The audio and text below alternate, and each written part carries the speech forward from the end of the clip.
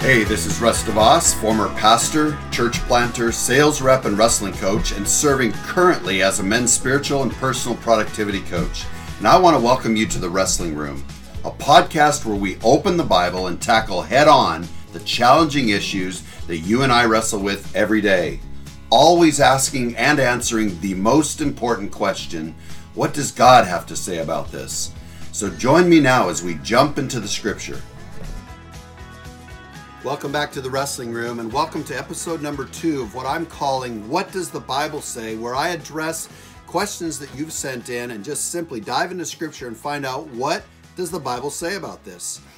And in 1995, Joan Osborne debuted a song that went to number 1 in Canada, Sweden, Belgium, and Australia, number 4 in the US, number 6 in the UK, entitled One of Us. And in this song, a very deep and probing, a very thought-provoking question, she asks 3 questions. Number 1, what if God was one of us?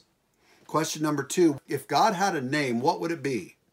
And then question number 3 is, if God had a face, what would it look like? And so I'm going to tackle that question today. Aaliyah, a 13-year-old from Boise, Idaho, sent me that question asking, what will Jesus look like? And I'm certain that many of us, if not all of us, have wondered that at some point. But I want to tackle it in 2 parts. Number 1, what did Jesus look like when he came the first time? And what will Jesus look like when he comes the second time?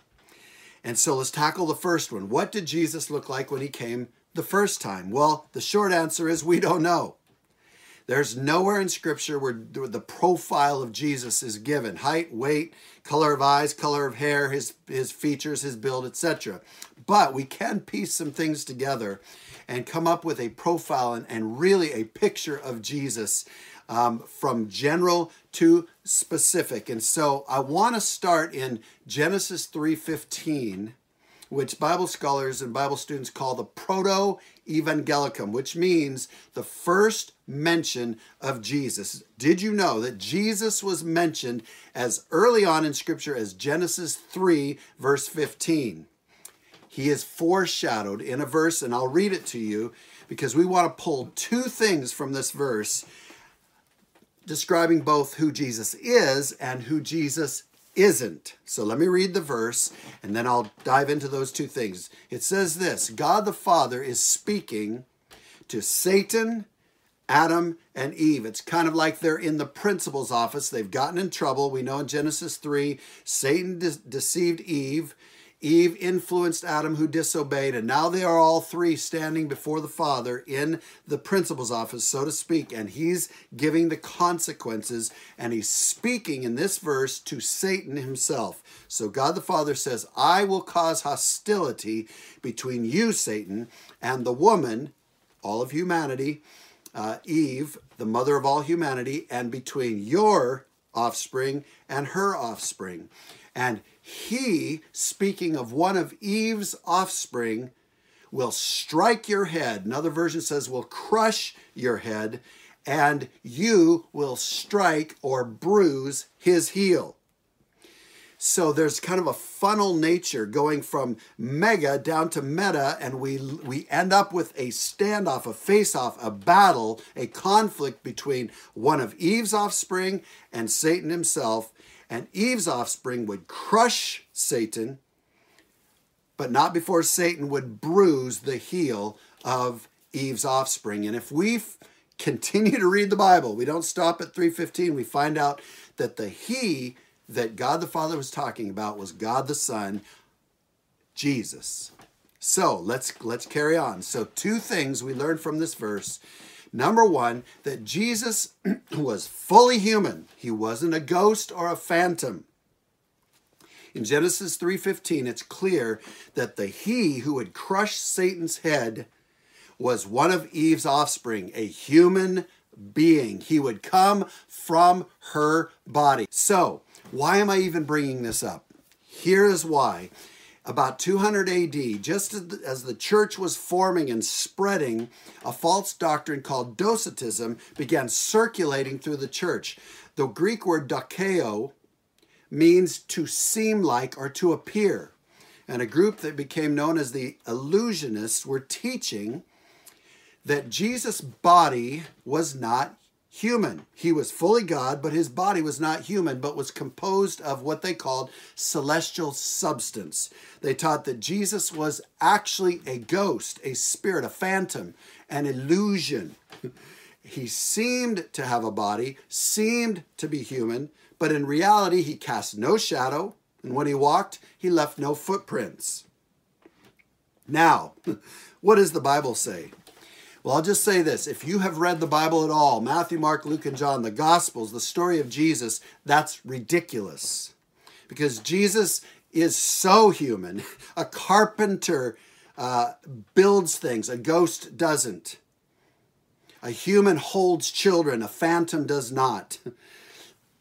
A human being drinks wine, turns water into wine, eats food. A ghost, a phantom does not.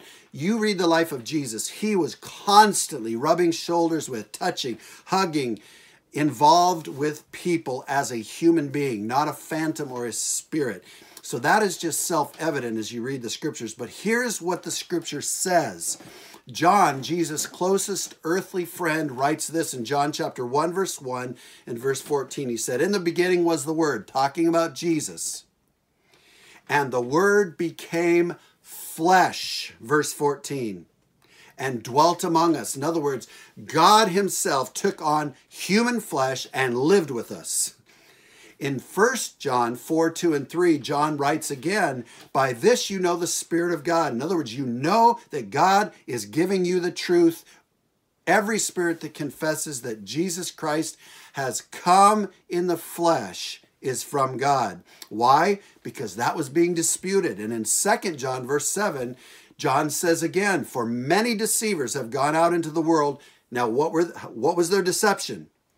Those who do not acknowledge Jesus Christ as coming in the flesh. They said he was a phantom. They said he was a ghost. They said he was an illusion. And John says, this is the deceiver and the Antichrist. Now, why is this so important? Well, listen, friends.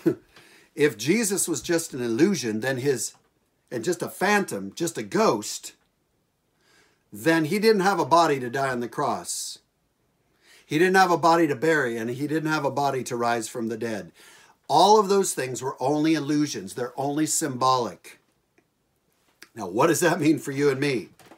It means that you have a symbolic Savior. He's just an illusion. Your forgiveness of sins is only symbolic. It's only an illusion. Your hope of heaven is only an illusion. Your salvation is only an illusion. And your faith, friends, is total foolishness. It isn't real. It's only a fantasy. It truly is blind faith. Here's what Paul, the Apostle Paul says in 1 Corinthians chapter 15. He says this, "If Jesus hasn't risen from the grave, Christians are the biggest fools on the planet, more pitiful than any other group of people." But then he ends with, "But Jesus has risen." And Josh McDowell says it this way: Jesus was as much God as if he was never human, and as much human as if he was never God. Friends, Jesus was fully human. If you were to see Jesus, you wouldn't see a ghost. You wouldn't see a phantom. You would see a full human being. But number two, Jesus was thoroughly man. He was not bisexual. And you might be shocked that I'm even saying that. And I'm shocked that I even have to tell you this. But I'm going to tell you, Satan has attacked not only Jesus' humanity, but Jesus' manhood as well. His manhood is under attack. Listen to what Hannah Wolf, a theologian and psychologist who died in 2001, before she did, here's what she was teaching. She said that Jesus was androgynous. And by the way, she and many others have taught this, that Jesus was androgynous. What does that mean?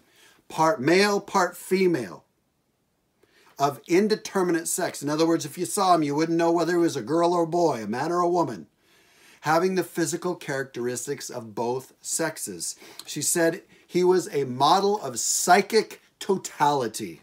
Woo! Jesus being both male and female together.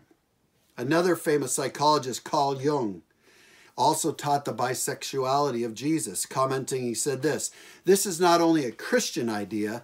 The gods in most religions, God's little g's, have an androgynous nature ascribed to them in some form or another. Can you hear the hiss of the serpent, the counterfeit, the twisting, the perversion? Satan is a liar. And you'll find wherever Satan is involved, you have two things every time. Number one, he will add his own filth, his own lies, his own deception to God's truth.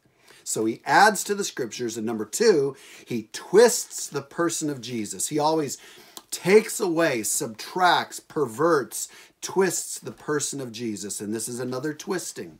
Well, what does the Bible say?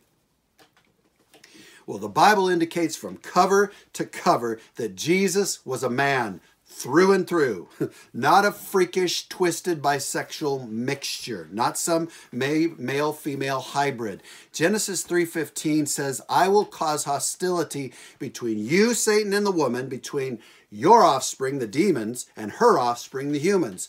He will strike your head, a fatal wound will crush your head. You, Satan, will strike his heel, a non-fatal wound. Now, Hebrew has sort of a code to it. So the words he and his in this verse have the Hebrew code PP3MS, which means personal pronoun, third person, masculine singular, which means this, that this one who would crush the head of Satan would be an individual male, would be a man. And this scripture sets the stage for the whole of history, brothers and sisters. The bulk of Old Testament prophecy foretell of a man who would come, the head crusher, the deliverer, the savior. And when Gabriel came to young Virgin Mary in the book of Luke, chapter 1, 31 through 33, here's what he said to her. He said, behold, Mary, you will conceive in your womb a son. You shall call his name Yeshua. That's the Old Testament name Joshua. He will be great, be called the Son of the Most High. The Lord will give him the throne of his father David. He will reign over the house of Jacob forever, and of his kingdom there will be no end. Jesus was known as the son of Joseph. In John 4, verse 29, one of the great stories, Jesus is interacting at the well in Samaria with a woman who has been married 5 times and is living with a 6th man who's not her husband. And after engaging with Jesus and dialoguing with Jesus, she runs back into her town and says to them, come and see a man. Come and see a man. Listen, this woman knew males, but she had seen very few men. And when she met Jesus and interacted with Jesus, she said, come and see a man. Friends, this man, Jesus, he is a man. You can follow Jesus. You can trust Jesus. He is fully man in every sense of the word. He is the ideal man. So why wasn't Jesus a woman? Now let me ask this question, because I have all respect and uttermost respect for women, but I want to ask this question. Why wasn't Jesus a woman, and why is this important? Well, I want to explain this, and this is a whole message in and of itself, but God has set up principles and laws in the universe that he respects and he follows himself. He does not interfere with his own laws and principles. When he gave Adam, so to speak, the keys to the car, the title deed of planet Earth, he also gave Adam the freedom to do with that as he wished. And Adam gave that title deed, the keys to the car, to Satan. And God respected Adam's choice. He didn't just go back and grab back the keys from Satan and say, oh, no, you don't, like a enabling or rescuing parent. He didn't just jump into the mess of sin and fix it and let everyone off the hook to just continue making mess after mess after mess.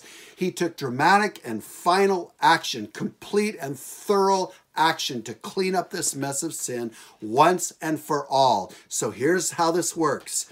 A perfect man, Adam, and he was perfect, blew it. So a perfect man, a second perfect man, would have to renew it. A perfect man made the mess. A second perfect man would have to clean up the mess. Listen how Romans 5 talks about it. In verse 12, it says this: sin came into the world by one man, Adam. And sin brought death with it. It's a 2-for-1 deal. You sin, you get death also. And death spread to all men. Sin is the ultimate pandemic. It brings death that spreads to everyone. Verse 15 of Romans 5 says, many people died because of the sin of this one man, Adam. But the loving favor of God came to many people also. This gift came also by one man, Jesus Christ, God's Son. Brothers and sisters, the scripture says, the Bible teaches that a perfect man, Adam, knocked Humpty Dumpty off the wall. And a second perfect man, Jesus, would put him back together again. The scripture teaches that not a woman, not a phantom, not an alien, not a spiritual being or an angel could make it right. It had to be a man. And by the way, Jehovah's Witnesses teach that Michael, the archangel of the Old Testament, is Jesus in the New Testament, that he's the angel Michael. Can't happen. It has to be a man. The Messiah has to be a man. The deliverer has to be a man. The head crusher has to be a man. And it couldn't be just any man. Humanity's best had blown out. Adam had blown it. He had thrown us all under the bus because of his disobedience. And there was no one to save us. So God the Father and God the Son and God the Holy Spirit had a conversation. And God the Son came as that second perfect man to make things right, to redeem us and deliver us. Jesus was thoroughly man. He was not bisexual, some twisted perverted version of man and woman. He was thoroughly man. But I'm going to keep moving. He was Jewish. Jesus was Jewish. He was not American, Swedish, Austrian, German. He wasn't Dutch or Russian. He wasn't Kenyan, wasn't Ugandan, wasn't Argentinian or Chilean or Brazilian. He wasn't Chinese, Vietnamese, Japanese, or Filipino. Jesus was a Jew. Now, all of humanity, Genesis chapter 6 through 9, the story of the flood, all of humanity was reduced to 3 boys, Ham, Shem, and Japheth. And all of humanity can trace their ancestry back to Ham, Shem, or Japheth. I am a Japhethite. I come from Japheth. They typically inhabit Eastern and Western Europe. I come from Sweden and Holland. Those are my roots. Jesus was of the ancestry of Shem. The Hamites occupied Africa, largely African Americans and many in the continent of Africa. Semites or Shemites inhabited and migrated to the Asiatic countries largely. Now this is a broad brushing of the whole thing, but Jesus was from Shem. He was a Shemite or a Semite. He was a son of Abraham. He was a son of David. He traces his ancestry through Abraham, through David. He was of the tribe of Judah. He was a Judean. Now, why is this important?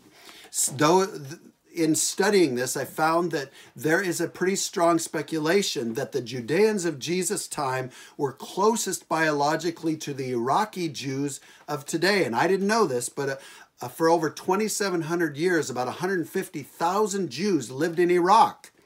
In 1948, when Israel became a nation, the Iraqis kicked the Jews out. A lot of hostility, a lot of persecution, but there are still little pockets of Jewish communities living in Iraq today. And if you were to see them, you would see dark brown or black hair, dark, deep brown eyes, olive brown skin. Jesus likely would have looked like a man of Middle Eastern appearance, even potentially like an Iraqi Jew of today. Now, let's keep going. Jesus would have been a young man. He would have looked young. He was 33 years old when he died.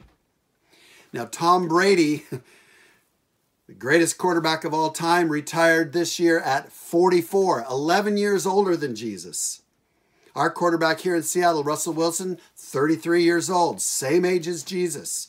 He was a young man. The Bible also teaches that he was common looking. Unlike The first king of Israel, King Saul, who likely would have graced the cover of GQ magazine, taller than any other man, the Bible says, and the most beautiful, good-looking man in all of Israel. Jesus was not that. The last king of Israel, the Lord Jesus, did not and will not have Hollywood good looks, or at least he didn't when he came the first time. Listen to what Isaiah 53 verse 2 says about him, prophesying about the Messiah. For he grew up like a root out of dry ground. In other words, he didn't have a silver spoon in his mouth. He was very common. He had no form or majesty that we should look at him. In other words, nothing would cause our head to swing around and say, whoa, who is that? And it says there was no beauty that we should desire him. And I love this because it's consistent with what God told Samuel, the prophet and judge, in the book of 1 Samuel. He said this, man looks on the outward appearance, but God looks on the heart. Proverbs 31:30 says this, speaking to women, but the principle applies to everybody, men, women, boys and girls, teenagers, anybody. It says this, charm is deceitful and beauty is fleeting. It comes and goes.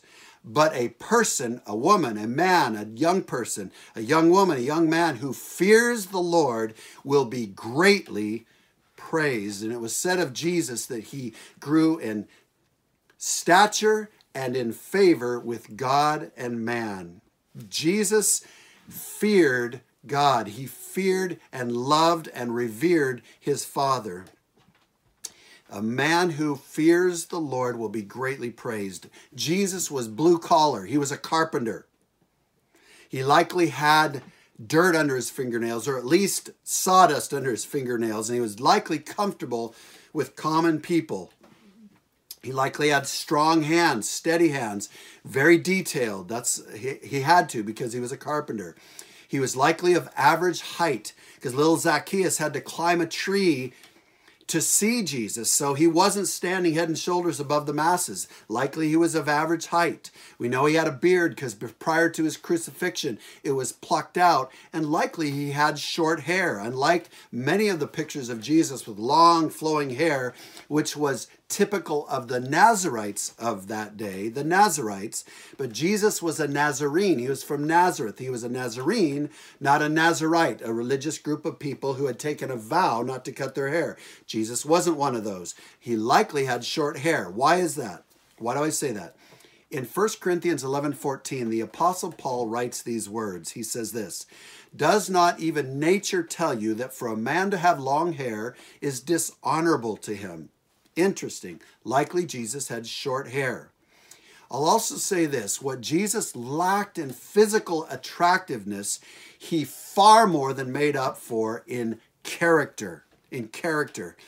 Jesus is described in Scripture as a lion and a lamb, as a lamb and a lion. And the way I put it is this, Jesus was a lamb with a lion's heart, and he was a lion with a lamb's heart.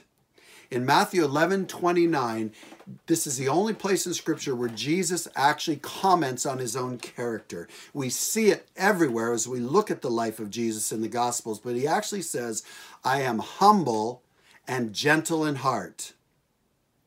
Two things, gentle and humble. And we see the gentleness of Jesus, the way he dealt with sinners, those who were repentant of sin. He was so gentle. He was so kind. The way he dealt with children. Parents were thrilled to have Jesus hold their children, bless their children, touch their children. He was safe.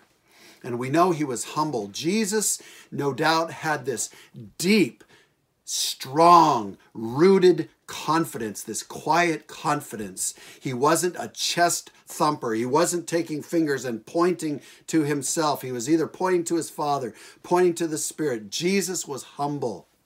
But we know this also, that Jesus was savage. Jesus was bold. He was audacious. He was courageous. He bookended his ministry by going into the temple and literally vandalizing the whole temple. He made a whip and drove out the money changers. And the disciples, he did it on the front end of his ministry. He did it on the back end of his ministry 2 times. And it said his disciples commented about him. They saw the zeal, the fire, the fury of God for holiness, for what is right in Jesus. Jesus had a lion's heart. And friends, I am thrilled and proud to follow the Lord Jesus Christ. I want to say this at this point. Christianity isn't a religion. It is the following of a person, the Lord Jesus, the King, the Lamb, the Lion. We follow a person. Everyone serves somebody. The Bible is clear on this. You will have a master. It may be a musical group. It might be an actor. You might idolize someone or something. You might even be yourself. For most of us, it's ourself that we follow and that we serve, and that's pitiful. Jesus is the ultimate person, human, man to follow, and I am proud to say that I love Jesus. I am more proud to follow Jesus now than I've ever been. So I want to now address number 2. What will Jesus look like when he comes a second time? And I just want to point out 2 things. Number 1, Jesus will be spectacular. He will be spectacular. And we see this hinted in Daniel chapter 3, verse 25 in the Old Testament. You know the story, many of you. Shadrach, Meshach, and Abednego, the 3 Hebrew servants of God, the 3 Hebrew boys who refused to bow to Nebuchadnezzar's statue. They wouldn't do it. And they were thrown into a fiery furnace that was heated up 7 times hotter than normal. By the way, that typifies and foreshadows the 7-year tribulation when everything will heat up like we've never seen it. The turmoil, the tribulation of that time will be unparalleled in all of human history. And in this story, the fiery furnace is heated up 7 times hotter than normal. The 3 boys are cast in because of their allegiance to their God, the true and the living God. And Nebuchadnezzar, the king of the world, looks into that fire and he is startled because in the fire there are 4 people walking around. And he looks at the 4th and he says, the 4th is like a son of the gods. Listen, this king had at his disposal the most valiant warriors in all of the world to fight for him. He had the most magnificent men at his disposal to defend him. And he looks into the fire and he is blown away, mesmerized by the 4th man in the fire. He says he is like a son of the gods. And we know who it is. Friends, that was Jesus, the Son of God. I'm not a Marvel movie guy, but I have seen a couple. I've seen Thor, I've seen Aquaman, and when Chris Hemsworth and Jason Momoa strip down, it's pretty impressive. At least for those movies it was. But I want to tell you this, listen. They and their characters, fictional characters, pale in comparison to the 4th man in the fire. Friends, every knee will bow, every tongue will confess that Jesus is Lord. This 4th man in the fire is spectacular, spectacular. Peter, James, and John got a sneak peek of this in Matthew chapter 17. Jesus takes them up onto the mountain, and there is Moses and Elijah talking with Jesus. And it says in Matthew 17:2, Jesus was transfigured before them. His face shone like the sun. His garments became as white as light. Transfigured means, it's from the Greek word metamorphos. It means he literally changed into another form. He transformed. Jesus' appearance literally changed right in front of Peter, James, and John. And they were so blown away, so mesmerized, so stunned by it, that this future leader of the church, Peter, who was never at a lack for words, became a blubbering idiot in front of this transfigured, transformed Son of God. In Revelation 1, verses 12 through 17, written by John, Jesus' closest earthly friend, John sees Jesus, but not the way he knew him when Jesus came the first time. He sees Jesus in all of his glory, as the Ancient of Days, as the Son of God, as the creator of all of the heavens and the earth. And it says he fell at Jesus' feet as if he were a dead man. That is powerful. And then Jesus, the Lion and the Lamb, places his powerful right hand of authority on John and says, don't be afraid, and raises John back up. Friends, this Jesus, who is this powerful lion, is also this gentle lamb. And he says to you and me, do not be afraid. Do not be afraid. When we stand before Jesus someday, we will be awestruck, but we won't be afraid. We won't be afraid. Isn't that awesome?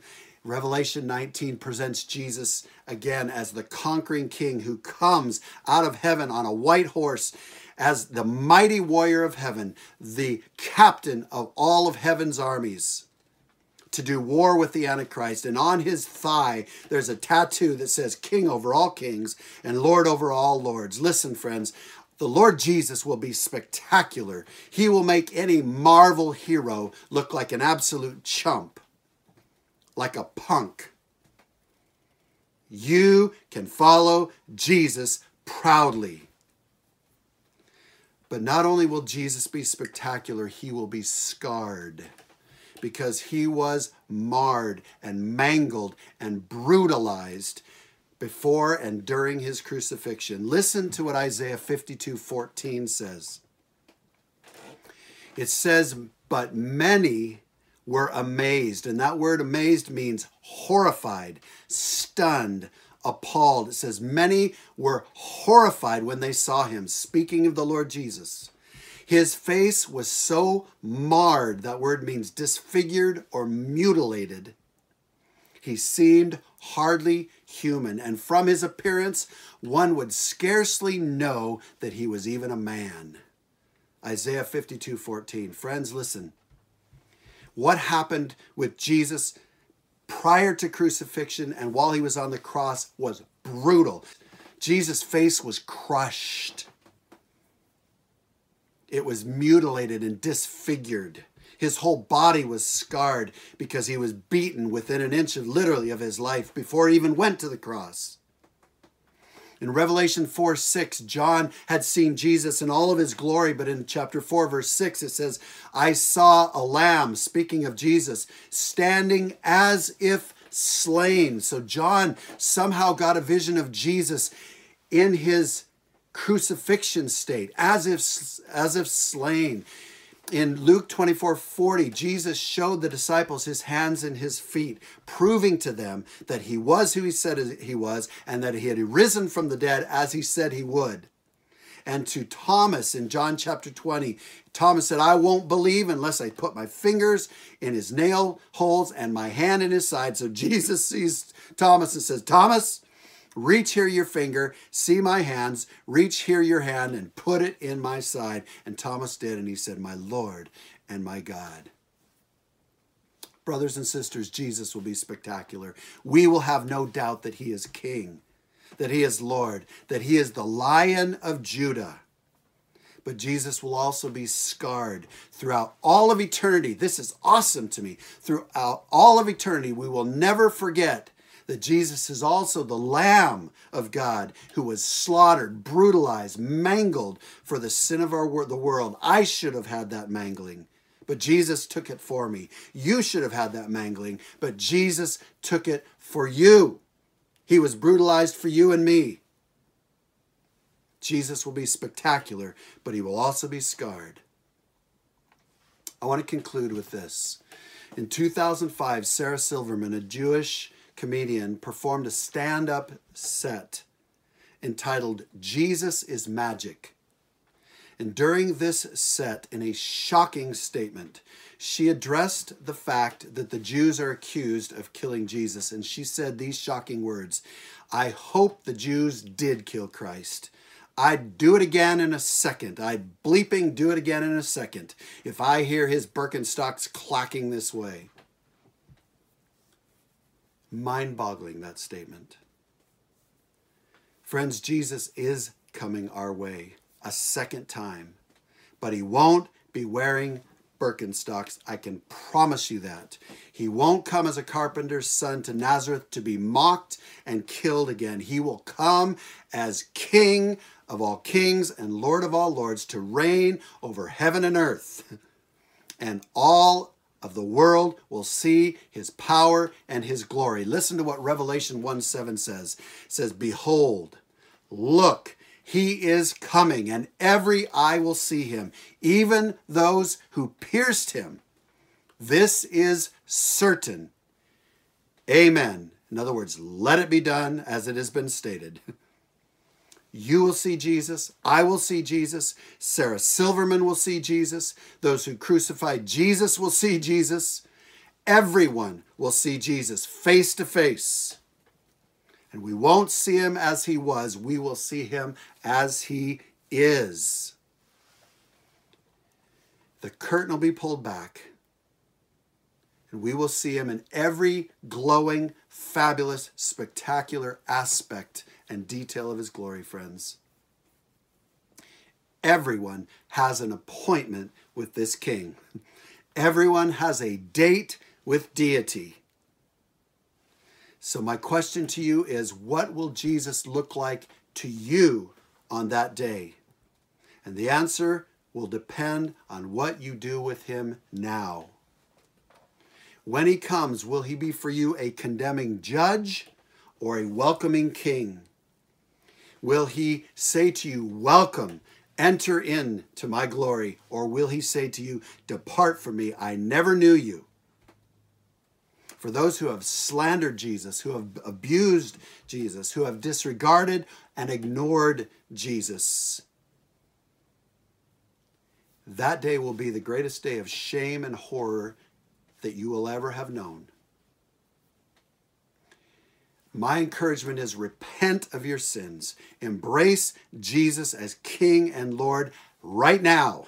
Surrender your full, complete life to him and receive the cleansing and forgiveness of your sins that he is offering. But for those of us who have said, like the Apostle Peter, "Though we haven't seen you, Jesus, we love you. And though we don't see you now, we believe in you." For those who can say that, this day when we see Jesus will be Super Bowl Sunday. This day will be unparalleled in all of history. It'll be a joy that we have never even dreamt of, inexpressible, beyond our words. Brothers and sisters, what will Jesus look like? It depends on what you do with him now. I pray that you will surrender to him. And if you already know him as Lord and Savior, live for him every single day. Do not put him to shame by your behavior. Live a pure life. Live a holy life. Live a life dedicated to him in every single way, because he's coming. He's coming. Every eye will see him. My prayer for you is that this will encourage you, that your heart will rise up to love this spectacular, scarred King, Jesus. In the name of Jesus, I pray. Amen. Thank you for joining me on The Wrestling Room today. And if this has encouraged you, pass it on to somebody else. Subscribe to this channel if you want more encouraging words like this. And we will see you in the next episode. God bless you. Have a great week. Bye-bye. Hi friends, Russ here again, and I wanted to let you know that Catalyst Ministries and The Wrestling Room is a registered 501c3 nonprofit. So if you'd like to support this ministry, you are welcome to click on the link just below in the comments section, or you can go to my YouTube homepage, The Wrestling Room, and click on the button, Support This Ministry. Thank you so much, and God bless you guys. Thanks for joining me this week in The Wrestling Room. If you were blessed and challenged by this teaching, please support us by sharing with family and friends and leaving a rating and review. That would be so helpful. Also, make sure to visit my website, The Catalyst, at www.catalystcoachinghq.com to learn about my program for men called Foundations 101. I am literally watching men's spiritual lives, personal lives, their marriages and families completely turn around as they go through this program. I'd love for you to check it out. That was www.catalystcoachinghq.com. And finally, if you'd like to watch these messages in video, you can check out my YouTube channel by entering The Wrestling Room in the YouTube search bar. Again, thanks so much for joining me today in The Wrestling Room. We'll see you in the next episode.